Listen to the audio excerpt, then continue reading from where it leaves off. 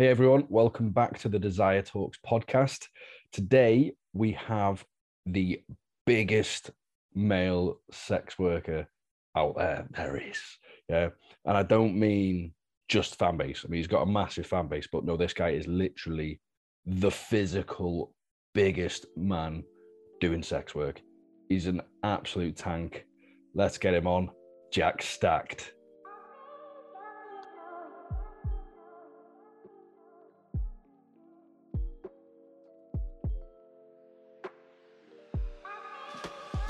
Right, everyone. So this is JackStacked. Hi, Jack.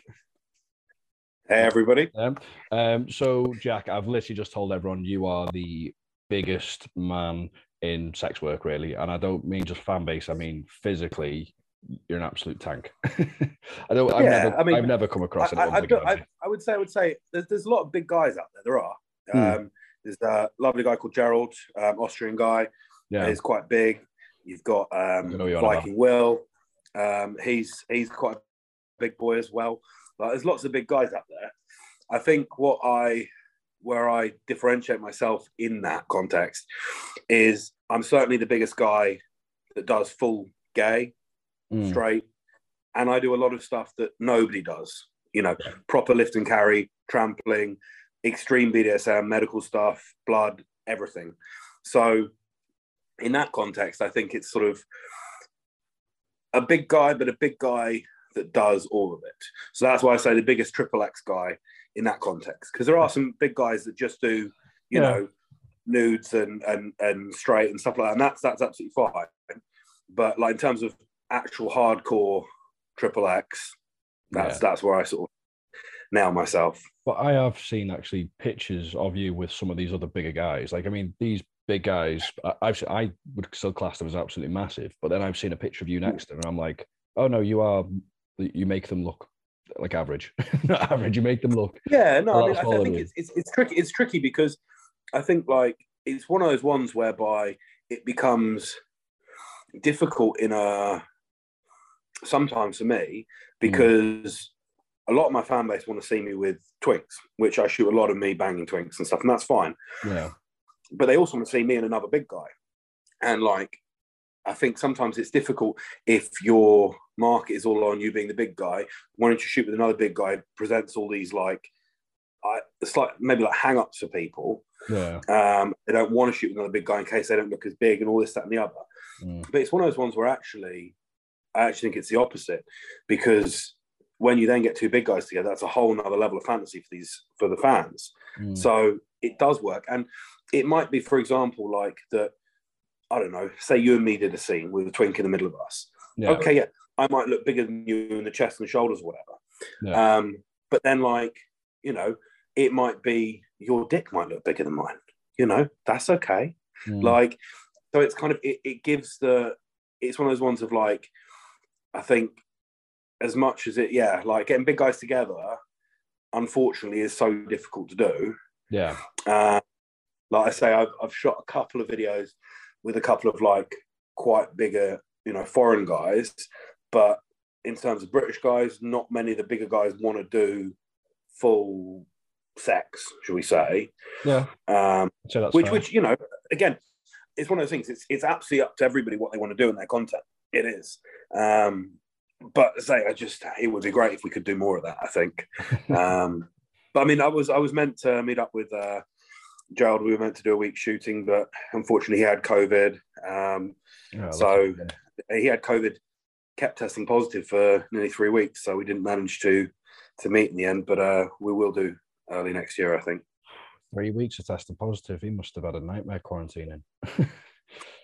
Yeah, he's based in Austria, so it was just you had to put negative PCR to fly, and the PCRs can keep throwing up positives for a while. Yeah. It's not antigen testing yet in a lot of places, so. Okay. I actually did want to ask, talking about the size thing.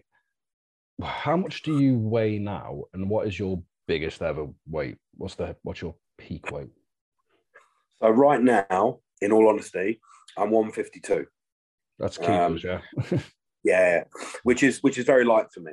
But I'm some people know, but I've torn both my left and my right biceps. Mm. I've got distal tears in both. They're still functional. They're still working. I can still do everything with them. I can still even flex them. But I've got to have double bicep surgery.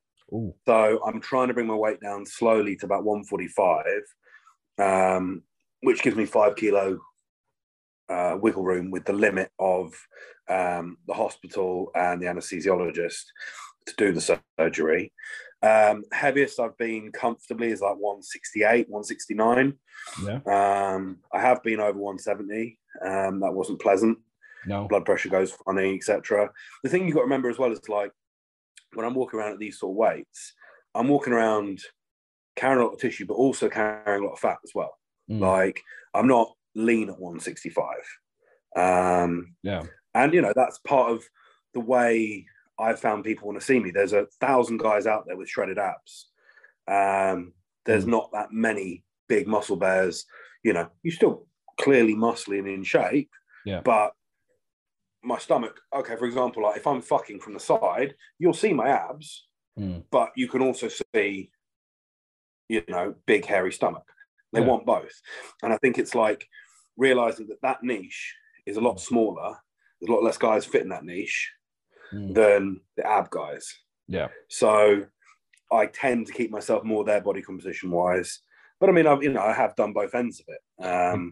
You know, so. You know, it's probably more fun and for your normal life to not be a shredded guy. You can actually have a pizza, have an ice cream, and not like be guilty.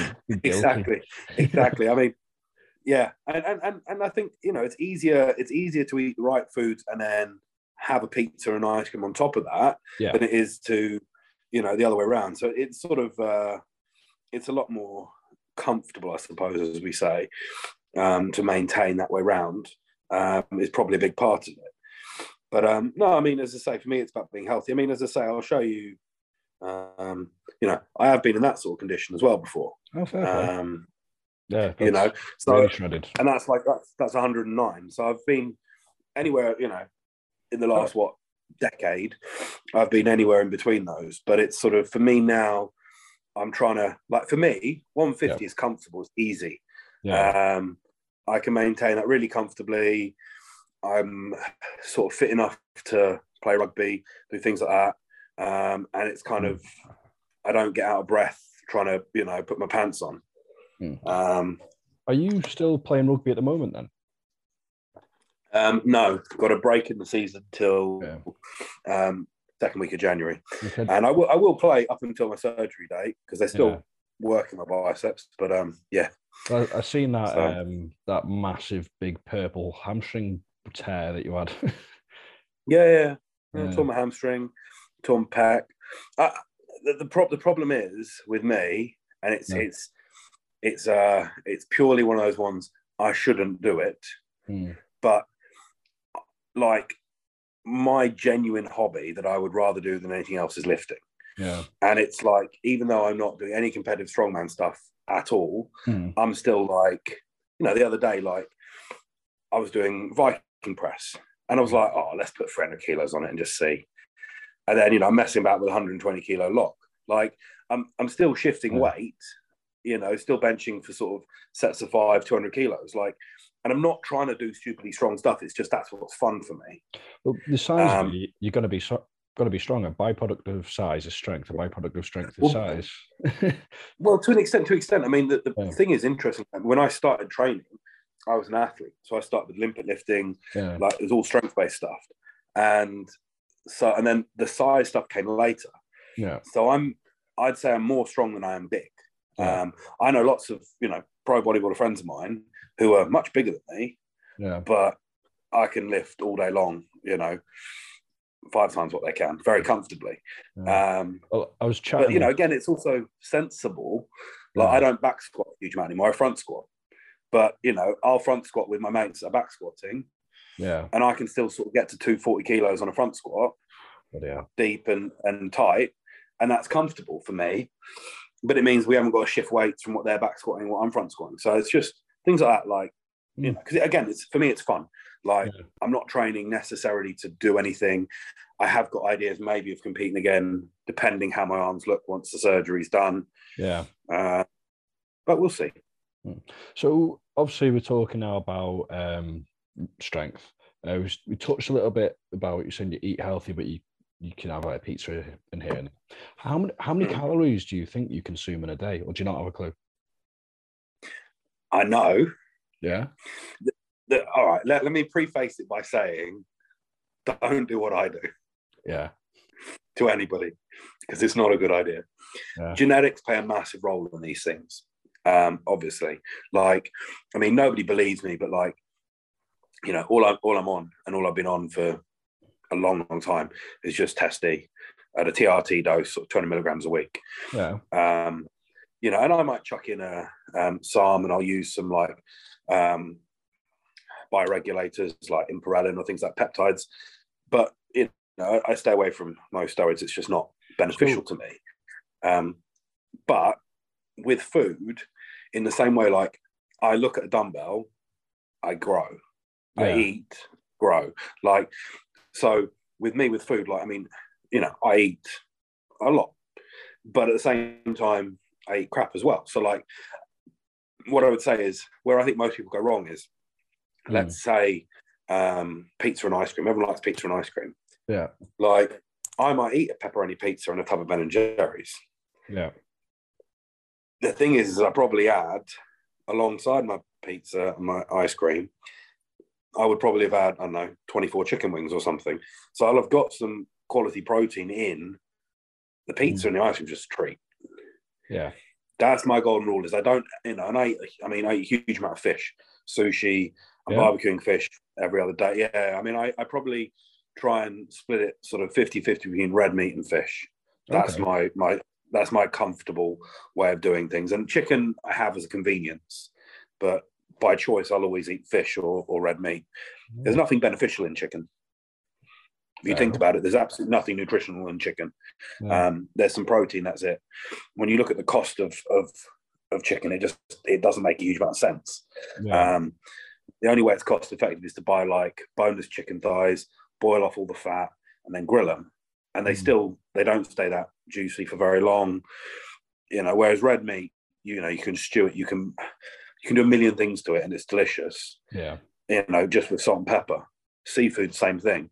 Yeah. So I probably on a daily basis, 6,500 calories, I reckon. Okay, yes. But what? Yeah, not as extreme as I was expecting, to be honest. No. That's all right then. Like you said, though, you've got this genetics behind you where you're saying you're on a TRT dose Testy and you're eating that and you're still the size you are. So, and with torn biceps, you know. Yeah. So. No, I mean, well, I mean, it's the I've torn the long head. My short head's still intact. Yeah. So, and my brachioradialis makes up for most of it. So, I mean, I can still sort of flex it quite comfortably. Got a decent sized bicep there. It's just visually on like a front double biceps, you can see a big gap between the elbow insertion and the body of the bicep. It bunches up much higher than it should. So that's, you know, but it's one of the things I just sort of, I am denied about whether I'd get the surgery, but why not? Okay. All right. We're now going to go on to your platforms, because obviously you use multiple platforms, not going to specify one. You've touched a little bit on what people expect. So obviously you're a bi guy, you'll do gay scenes, straight scenes, you'll go down the kink route. If they would just sign up to your platform, other than the things you specified, what are people going to expect? Because I don't think you do pay-per-view unlockable content, do you?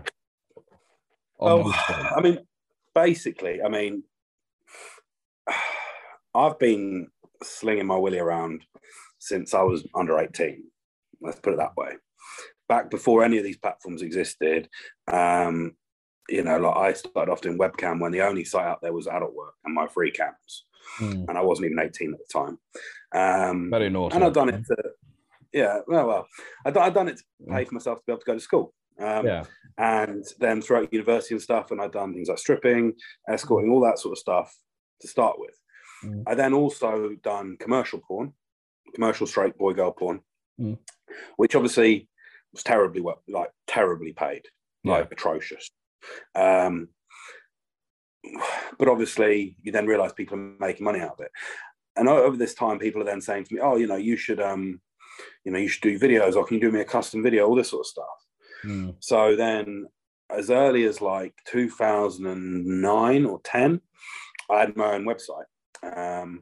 Back in the days where you could, and I had a website set up with Amazon Web Services, was hosting the content, and it was being streamed. CCbill was my payment provider, who's the same payment merchant that OnlyFans are using, and you used to have to pay them a yearly subscription for MasterCard, Visa, etc. And, it was all risk assessed and everything. And I did all that, did my own site, and I had that for a while. Then come round to about 2016 to 18, I had about a 2-year, not hiatus, but it's kind of stopped. And a load of mental health issues and everything. And then coming into the end of 2017, a friend of mine said, hey, you should do an OnlyFans. And I was like, no, I can't be asked. He's like, let me do it for you. So he done it. And then sort of a month later, he's like, he made $5,000. I was like, okay, so maybe there's something in this. So then I started off with that. But very quickly, we got into a situation with OnlyFans where it was like, you can't do this, you can't do that, you can't do that, you can't do that. So I then started having to differentiate out to other platforms. I had a ManyVids account, they've been around for forever. So I started putting stuff on there.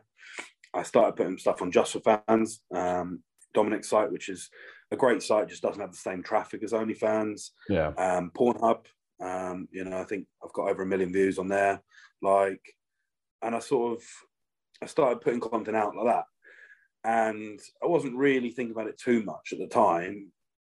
But then, obviously, as the money started increasing, it became more profitable. I started to think, okay, what am I doing with this? Essentially, I came around to the feeling of it depends on your market. So for a mainstream girl, there's girls, so I'll say, a guy called Jamie Allen, who, if you don't know, is... he's the daddy, basically, when it comes to making money out of adult content in the UK. It's probably the person I listen to most out of anybody when it comes to the business end of this. Now, a mainstream girl is going to be able to have 200,000 fans on OnlyFans on a free page, which means she's got a massive market to sell content to. So if she's selling that content to all those people, even at $3, you assume a 0.1% uptake, she's still making a lot of money. So that's how they're making £1 million a year. Now, with people that are not that mainstream, that business model doesn't make sense, because let's say I put, 10K fans on my free page, it's still only 10K to send it out to. So the uptake's a lot less. So I realized, and when I had my site originally, I realized that when I had people paying more per month, but in a way that they felt they get more value for it, it worked. An American friend of mine who runs a site called Thunders, which is a big wrestling site, one of my best mates, and he'd always said to me, the cost of parking, what will people pay for a day's parking in capital city? That's about where you want to target it. So $30, I thought, okay. And everyone else, I know everyone else charges a lot less, which is fine. But my theory was, it's $1 a day. Yeah. For $1 a day on my platforms, Just for Fans, OnlyFans, there's 400 plus full videos. They're not like teasers, they're not clips. They're full 10 to 30 minute videos. And the content ranges from solo, jerk off stuff, dildo stuff, boy girl stuff, everything you can think of, guy stuff, everything you can think of. I've even started bottoming. You've got trans stuff. Yeah, got trans stuff. You've got fetish stuff. So you've got dungeon stuff, fisting, medical. You've got like macro stuff. So that's where I'm like a giant crushing like tiny cities. Yeah. You've got lift and carry. You've got verbal stuff. You've got physical domination. You've got full-on wrestling. You've got kinky wrestling, where wrestling turns into sex. You've got literally everything. Foot worship. You've got every kink you can think of, especially the really obscure niche ones. I do. Now, obviously, there's certain things you can't do with OnlyFans. Yeah. So what I then did, obviously, is I was like, okay, I can't post this on OnlyFans. Can I post this on Just for Fans? Great. Oh, I can't post this on Just for Fans, ManyVids, or just down the line. So there are certain stuff I can't post. Not my fault. I would give them everything if I could. Yeah. But that stuff filters out to the little minor platforms. Because again, it's trying to mitigate the risk. You don't want to piss OnlyFans off and get yourself banned. Exactly. For the sake of posting one bit of content that 5% of your fans care about. Yeah, exactly. But yeah, so I mean, in terms of what's on my platforms, pretty much everything. And if people, I've had people say, "Oh, you should do this, I should do that." If it's a sensible idea that's physically possible, I tend to do it. Yeah. Well, I don't know if you have a link tree or something, but what I'll do, whatever platform people are viewing this on, because this is going to be all on Spotify, Apple, YouTube, whatever. Yeah. If you have a link tree, if we're able to on that platform, we'll drop it down for you. Yeah. And then obviously people can check them out. All you got to do is stick my name in Google. Yeah. So what if they were to search you, just JackStacked and everything will come up? That's what JackStacked, first page of Google, it's all there. Yeah, perfect. All right then. That's very descriptive, and to be fair, I can relate to it. I don't probably do as much as you. I mean, I can't probably do the giant stuff. But no, you can do whatever you like. I mean, I think the thing is it's to do with what you're comfortable doing, because if you do something you don't want to do, it comes across in content 100%. Well, no, I mean, for myself, what I was saying is I'm quite diverse as you, but you've been in this industry a lot longer than me as well, haven't you? So I think, I think that's the best way to go. I get a lot of fans going, I love how diverse you are, because, one day they might fancy watching you with a girl. Next day they might want to see you with a guy. They might want to see kink. Because not as many guys out there, like you're saying, are comfortable doing guy on guy, let alone then doing the kinky side or the trans side, because there's a lot of like guys out there who, they're not comfortable, but you're like, no, I'm very comfortable within myself. the thing is I think if you're honest about it, the hang-ups a lot of performers have about trans, about everything, it's nothing to do with that. It's to do with how they think it reflects on them. Yeah, it is 100%. And that's what it's all to do with. And it's the same with like bi content. Lots of guys are very happy having a guy suck their dick, but they don't want to suck a dick. Yep. What's that? Now, you and I both know what that's actually about. Yeah. People don't want to talk about it. What it's actually about is because they see it as, oh, I'm submissive or I'm less manly or whatever. Mm. Like, that's your hang up. You go work on yourself and figure that one out. But, for the rest of us that, get it and understand what we do and don't want to do and that, then that's it's up to you what you do. Yeah. And I think for me it's always been the context. So for example, like for me doing a video of me giving a blowjob, I can't be giving a blowjob to some tiny little guy with a little dick. Like it's got to be a fucking 12-inch whopper on a big guy, because otherwise it just looks stupid in my head. Yeah. Do you get what I mean? So there's context, there's ways in which you feel more comfortable with it. Yeah. So it's like, for example, my bottoming videos, I'm in control. Yeah. Like, I would still say, I fuck him. Like, and it's kind of like, that's how I feel like doing that. And that's how I'm comfortable doing it. It's nothing to do with anything sort of particular like that. Oh, I don't want to be submissive or anything like that. I've done videos where I was like, tied to a chair and someone's milking me. That's fine. I have no issue with any of that type of stuff. It's to do with how I want to do it and how I'm going to enjoy it, because then that comes across. So I think, as you say, like diversity and stuff in the industry, if you're really interested in making money and sustainably, you want your fans to have a relationship with you. Mm-hmm. It's like, I put a video on my OnlyFans 3 or 4 days ago, just saying, oh, I'm not really feeling that well. Sorry, I haven't updated today. And I had, my inbox was full of replies to it, but so were 2 of my phones, one of my email addresses, like, because my fans know me. And so then you have a relationship with them. And it's sort of, it means that they also then they'll give your content a go. So like, I don't know, guys who would never necessarily want to see me bottom will then go, oh, we'll have a look at that. Like, oh yeah, like that kind of stuff. So it's that's my take on it anyway. And what I like then is what you touched on is it's very personal. You and the fans are actually developing a bit of a relationship, a bit of a bond where they're invested in you, aren't they? That's why they sign up. It's not, yeah, you know, and you're not fobbing them off. You're not ignoring them. You're like, no, I'm doing this for you lot, you know. Yeah. I mean, I send them a really very sensible message when they sign up, and it basically is like, look, this is free. You get everything here.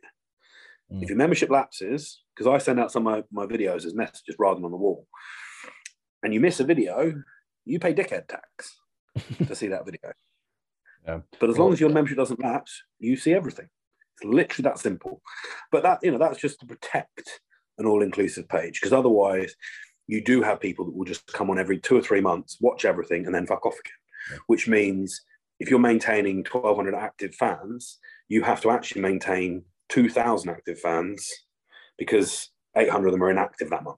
Yeah, and it's like a bit of a loyalty thing, isn't it? And it's whole exactly. I'm going that extra effort for you lot, and I chat to you, we message, like even on your days where you never have a day off. You work every day, all day, even when you're sick. I mean, I sent a message out once. I was sick, and I was like, really sorry, everyone. You get some nice messages, but you do get messages like, oh, I know what would make you feel better. I want to sit on your dick. And you're like, I'm dying here. Can't you just say get well? They just at least bring me some soup first. Yeah. It's like I'm the last thing I'm thinking about right now is I'm covered in sweat. I've got COVID. You know, I don't know. Yeah, it's funny. Yeah. But you're right. I mean, I'd say, you know, it's a relationship with the fans. Yeah. And I think, you know, that's the interesting thing. Like, if you look at OnlyFans as an extension of social media, in a way, it's kind of, that's what they're buying into. You are the product. Yeah. You know, the quality of your content comes into it to an extent, but you are the product in a way. I think that's one of the things people got to realise. Yeah, definitely. Right, we haven't even got into them yet, but I want to ask you some fan questions. You've got absolutely loads, and I think we've probably got too many to go through, so I'm just going to pick a few out.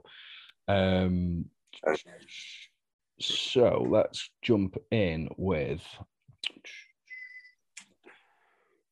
Right, this is from Raspberry Lion. Is it hard as an adult content creator to not let love feelings happen during a shoot with another person? And if you ever wanted to start a relationship, should the ideal partner have OnlyFans? And should he or she allow you to continue with your work, or would you consider giving it up? I know your personal situation, but you know what I'll say. The way I'll explain it for me, I think there's two answers. So first, we've got to give the correct answer, which is no. You're always professional. That's that. The truth is, we are all human. So you and I are both going to find certain individuals more or less attractive. Now, it doesn't mean that we might logically not go, I'm not really attracted to this person, but this content's going to be fucking good, so I'm going to do this shoot. Equally, this person's really hot, I'm going to do this shoot. It's not a bad thing. Now, as long as professional boundaries still respected and everything, there's nothing wrong with having an attraction and being into the content, for example, which does happen, and it does tend to produce better content, of course.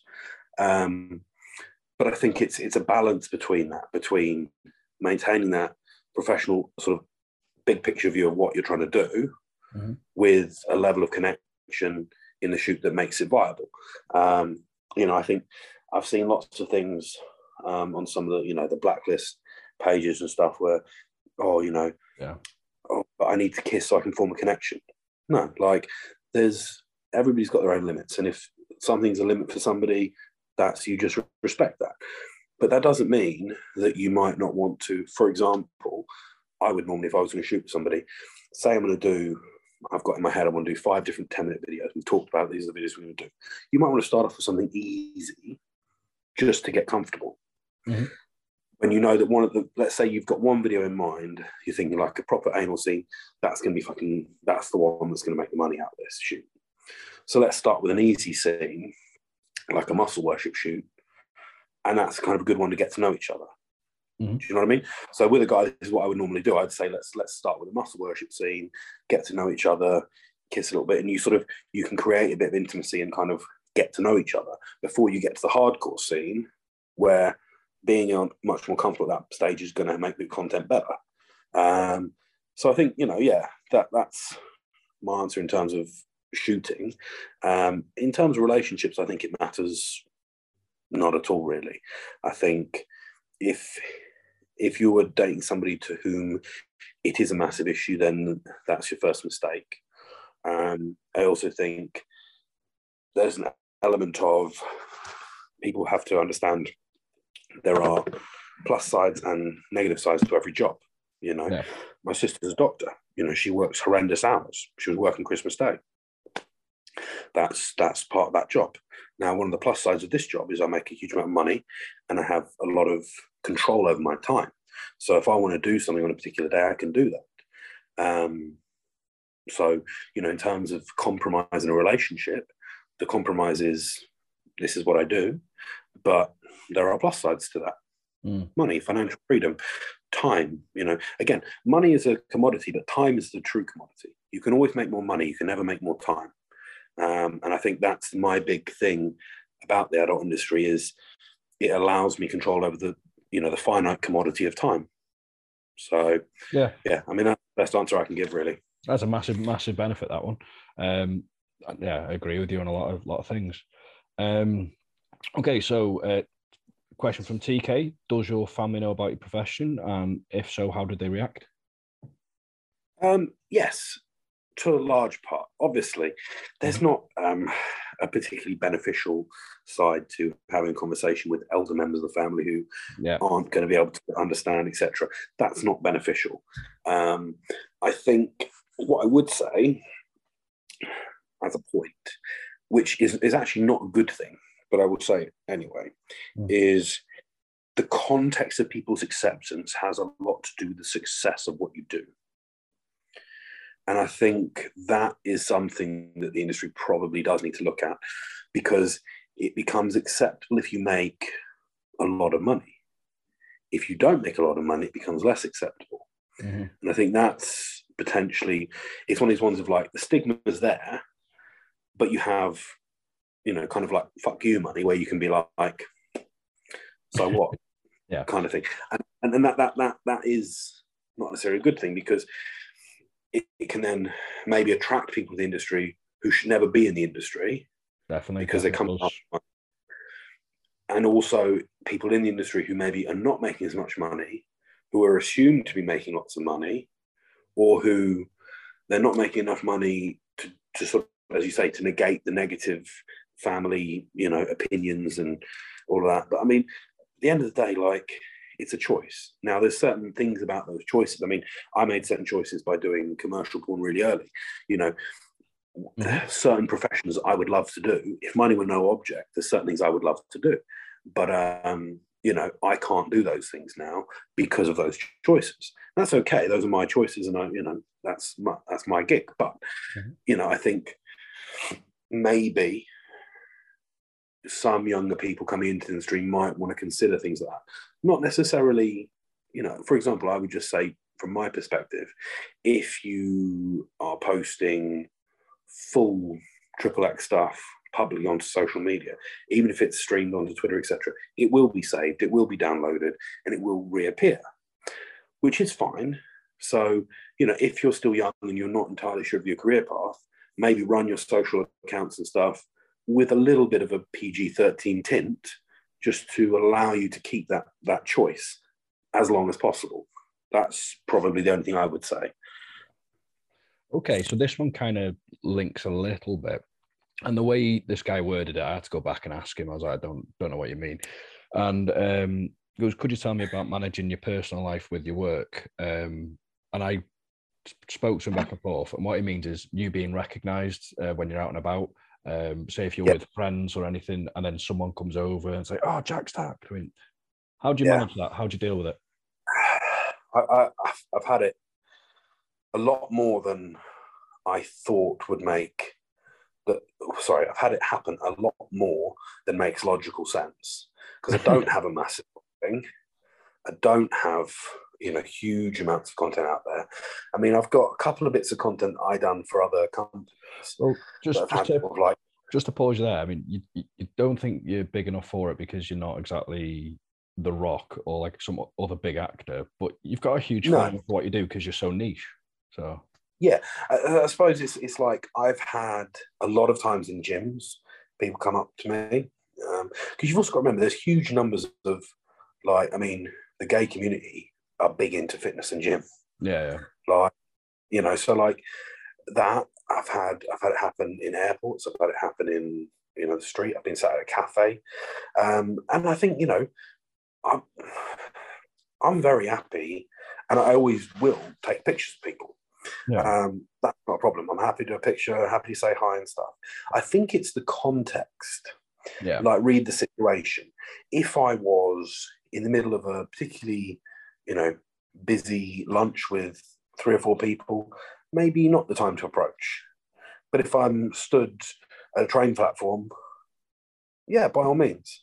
But then I think as well, I suppose I have to admit that if I'm running a business, essentially trading me as the commodity, people are going to want to access the commodity. So, you know, me taking 5 minutes to be, you know, polite, courteous, and friendly is part of that trade-off. But no, I mean, I've never had it in a negative sense. I've had a couple of stalkers, I've had a couple of people make silly comments and threats and things like that. But generally, that's just dealt with, you know, in the way it's dealt with. Yeah. I particularly, yeah. So I think, as you say, like, people are going to recognise you a little bit. Yeah. Yeah. So you just kind of accept that you've kind of thought it happens a lot, can be frustrating, can be bad, but it's part of the job. Yeah, essentially. Yeah. Okay. So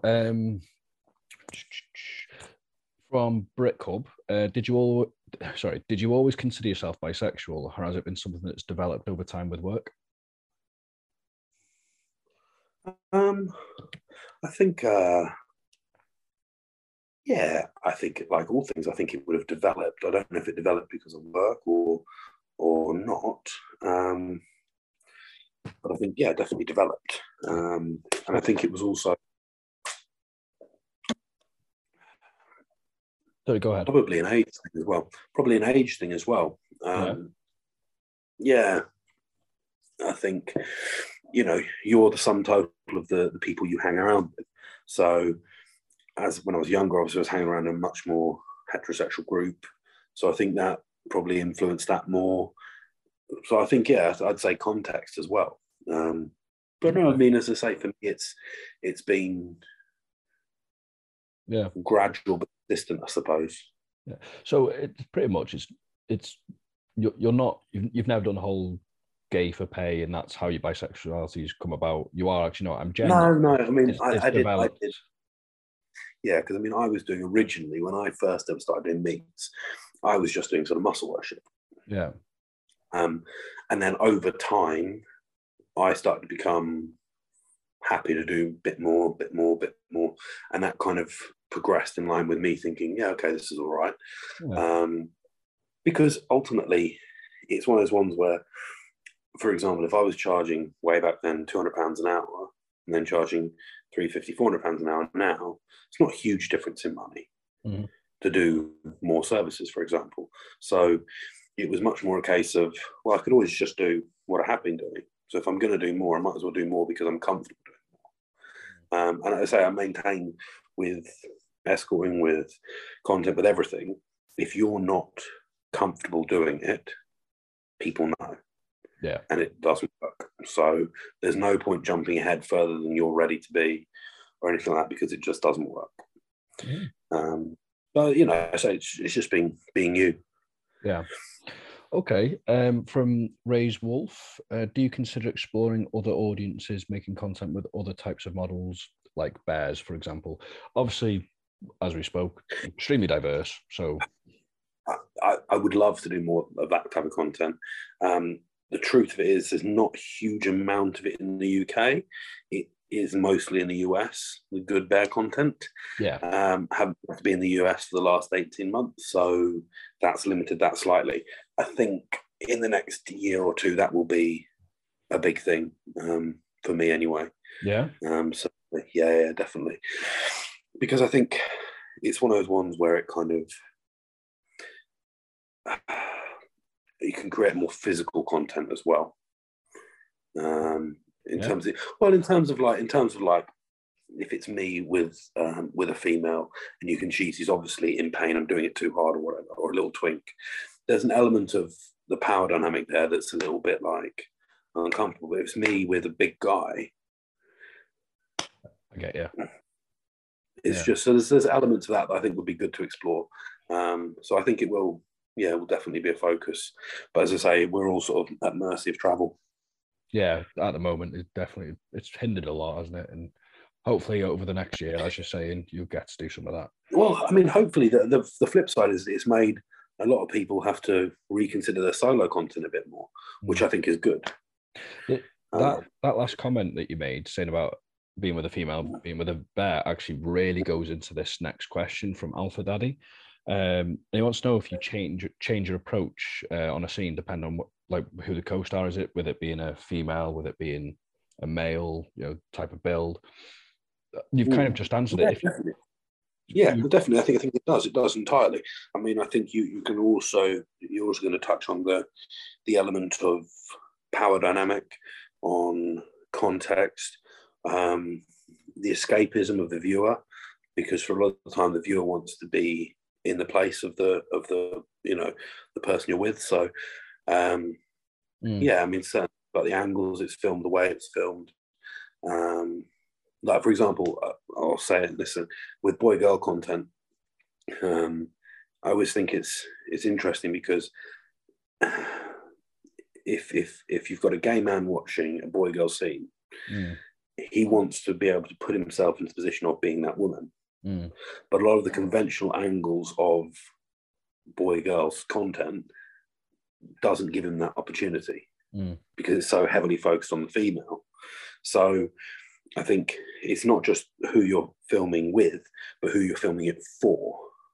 Yeah. So my audience is about 60% gay men, 35% straight or bi men, and 5% others.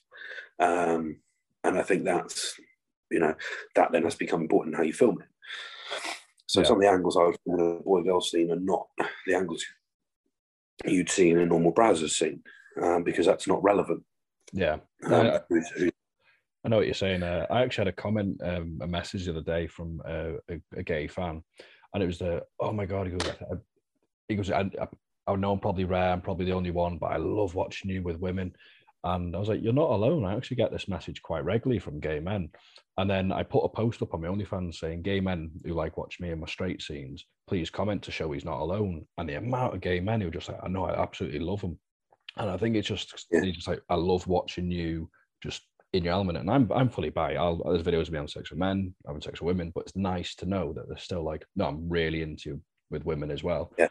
And as you were saying, I think it's the way it's filmed and shot. So, yeah, no, definitely it does, and I think it's important. I mean, you different things and different types of content as well. Yeah. No, I think it's good. And being diverse, it's more fun, isn't it? Oh, exactly. Yeah. I have one final question. Do you have any porn idols?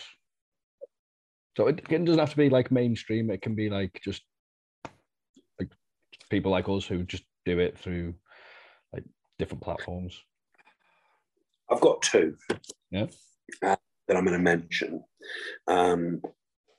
One, because he sort of started a lot of this, and he actually sadly passed away last year. Brad Holliver. Okay. He was the original sort of muscle god guy.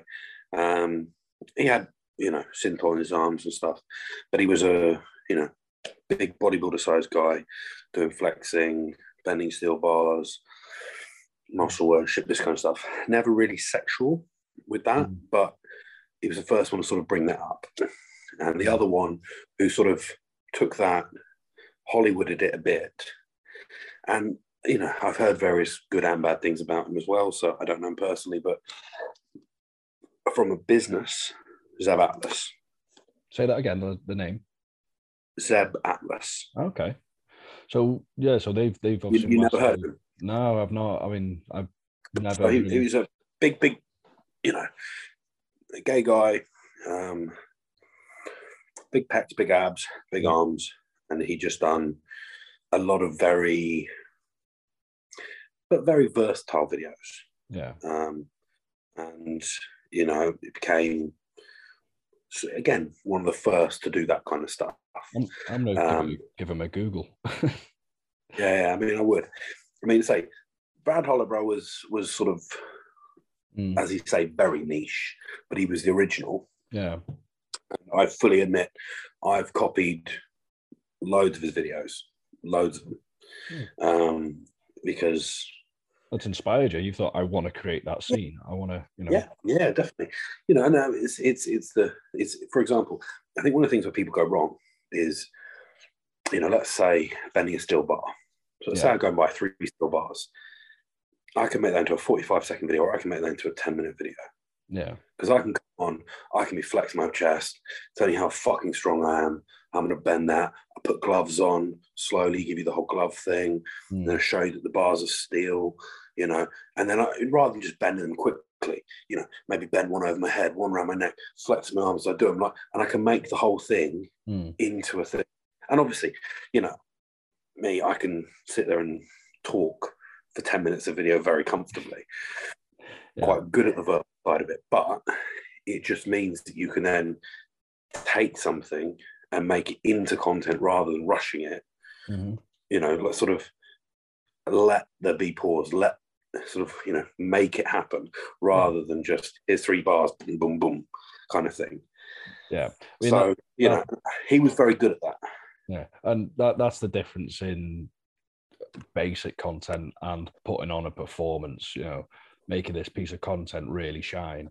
So, well, I mean, I think a lot of people, if you haven't done live performing, where that's stripping, live shows, etc., you probably miss out. And I would say to anyone who wants to improve their content, do some live camming, do some stripping, like, you know, take a dance class, whatever, do something to give you that live performance stuff. Because I think it does help. That's actually a really good tip. I think anybody that does it, because again, you know, I completely understand. Let's say you're a girl and you're filming a solo scene. You're going to want to do it all from this angle that you can have your Snapchat filter on and everything. And I get that. I understand. But if you were then one-on-one camming for someone, the way that you give that show, you'll start to live with the video, see how your body looks. You might notice new angles. You might think, oh, that looks good. And just improve your overall confidence. And then it's sort of like, and again, it's like, for example, if I do a cam show with somebody for 10 minutes, I don't want to get my dick out until 8 minutes in. Yeah. That's not to be a twat or anything. That's because I want them so frustrated and horny by the time I get my dick out. Yeah. And that's how I want to tease. I don't want it to be, here's me naked 30 seconds in. Yeah. That doesn't work. You know, I want to give it a bit of tease, a bit of suspense, a bit of build up. I do the exact same. Any of my like custom videos or things like that, like live, it's kind of you gotta build it up. You gotta kind of have a little bit of a story going there. Otherwise, like it's just ta-da, here it is. Yeah. You know. No, you're right, and it doesn't make for better content. So no, I think, you know, live performing in one way or another is probably the best thing anyone can do to improve the content. It makes a massive difference. As I say, I mean, at the end of the day, it's one of those things. Like, I think if you are an exhibitionist, which most of us are, it helps. Yeah. Okay, so we're going to end it very shortly, but before we do, is there anything that you would like to say to the listeners and to your fans directly? To my fans, I'll just say thank you. They've all put up with me for a very long time, and new fans come, and, you know, old fans have moved on and stuff, and, you know, I appreciate all of them. I wouldn't be able to do what I do, live my life, anything without them. So I'm, you know, very grateful to them. I also think, I'll say, thank you to everybody, from people in the industry that helped me along the way, other performers that helped me make great content, just to everybody. I think it's been a very difficult period through COVID in the last year or so, and I think me certainly, I've been taking a bit of time just to reflect and look back and I think the overwhelming thing, despite challenges, bad things, good things, is just hugely grateful for everybody that sort of I've come into contact with, that's been in my life. And that's the ultimate thing, is the people and the relationships you have. I just think I say thank you to everybody. Right, everyone, so that was JackStacked. Loved having him on the show. And if you want to find any of Jack's links, just search JackStacked in Google, or if you can have a look around, if we're allowed to put links on whichever platform you're listening to this on, they should be there. And obviously mine is Mr. Britain X. That's my username for near enough all these platforms. You can just search Mr. Britain X on Google as well, and you'll probably find me as well. Hopefully you'll hear from us again soon. All right, so yeah.